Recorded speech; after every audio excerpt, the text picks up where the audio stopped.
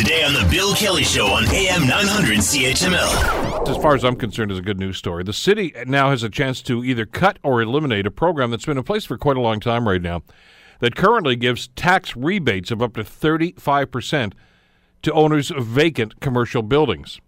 You understand what's going on here? So in other words, if you have a vacant building, and you can probably right in your mind's eye now think of a number of them downtown. There seem to be a preponderance of those. Not so much anymore, but there was before. They actually get a reduction in the property taxes. And I can understand why it was put in place in the first place.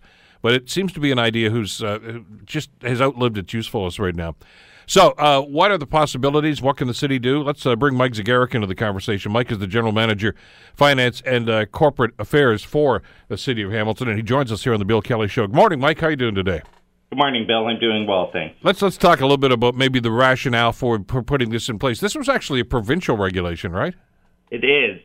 It dates back to 1998, Bill, and I would agree with your introduction. At the time, there was probably a rationale in terms of where the province and nation were economically, and so to provide some sort of financial relief or assistance to commercial industrial, the Municipal Act was amended and provided relief to commercial industrial, as you've identified, 30 to 35% property tax relief. And that's relief not only on municipal property taxes, but the education portion of the property tax. So as you've said, Bill, it dates back to 1998. Times have changed, situations have changed, and this has been a long-standing issue with City Council dating back to as early as 2005, you may remember.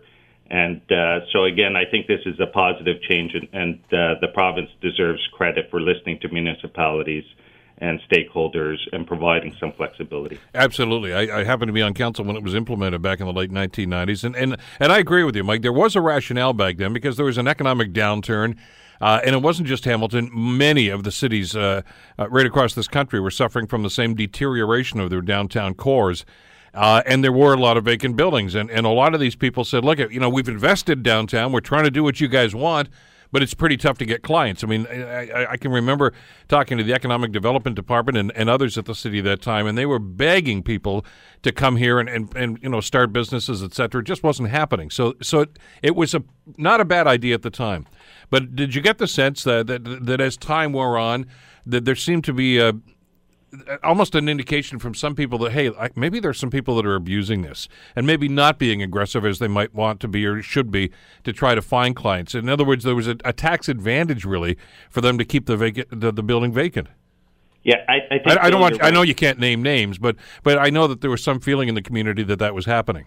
Yeah, and that was one of the reasons why City Council through the years, well over a decade, asked the province and more specifically Ministry of Finance to look at this issue. So if I go back 2005, City Council took the position asking the Minister of Finance to amend the regulation to make it time limiting. To your point is we wouldn't want a chronic situation where a property owner may be speculating, leaving a property vacant, and doing so creates some disadvantages to our commercial districts.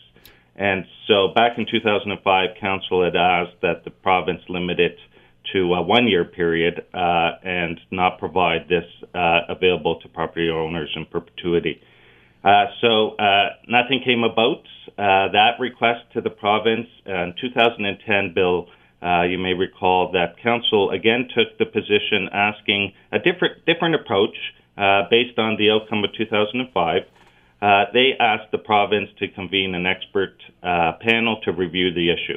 So rather than prescribing the terms or limits, Council said, can we just look at it? Can we engage our commercial industrial stakeholders? Can we engage our municipal leaders? And can we engage our respective staff to look at the issue? And in part, this came about from the Economic Summit in 2010. It was one of the action items that came out of the Hamilton Economic Summit. Even our non-res stakeholders identified this as an issue. Want to hear more? Download the podcast on iTunes or Google Play and listen to The Bill Kelly Show weekdays from 9 to noon on AM 900 CHML.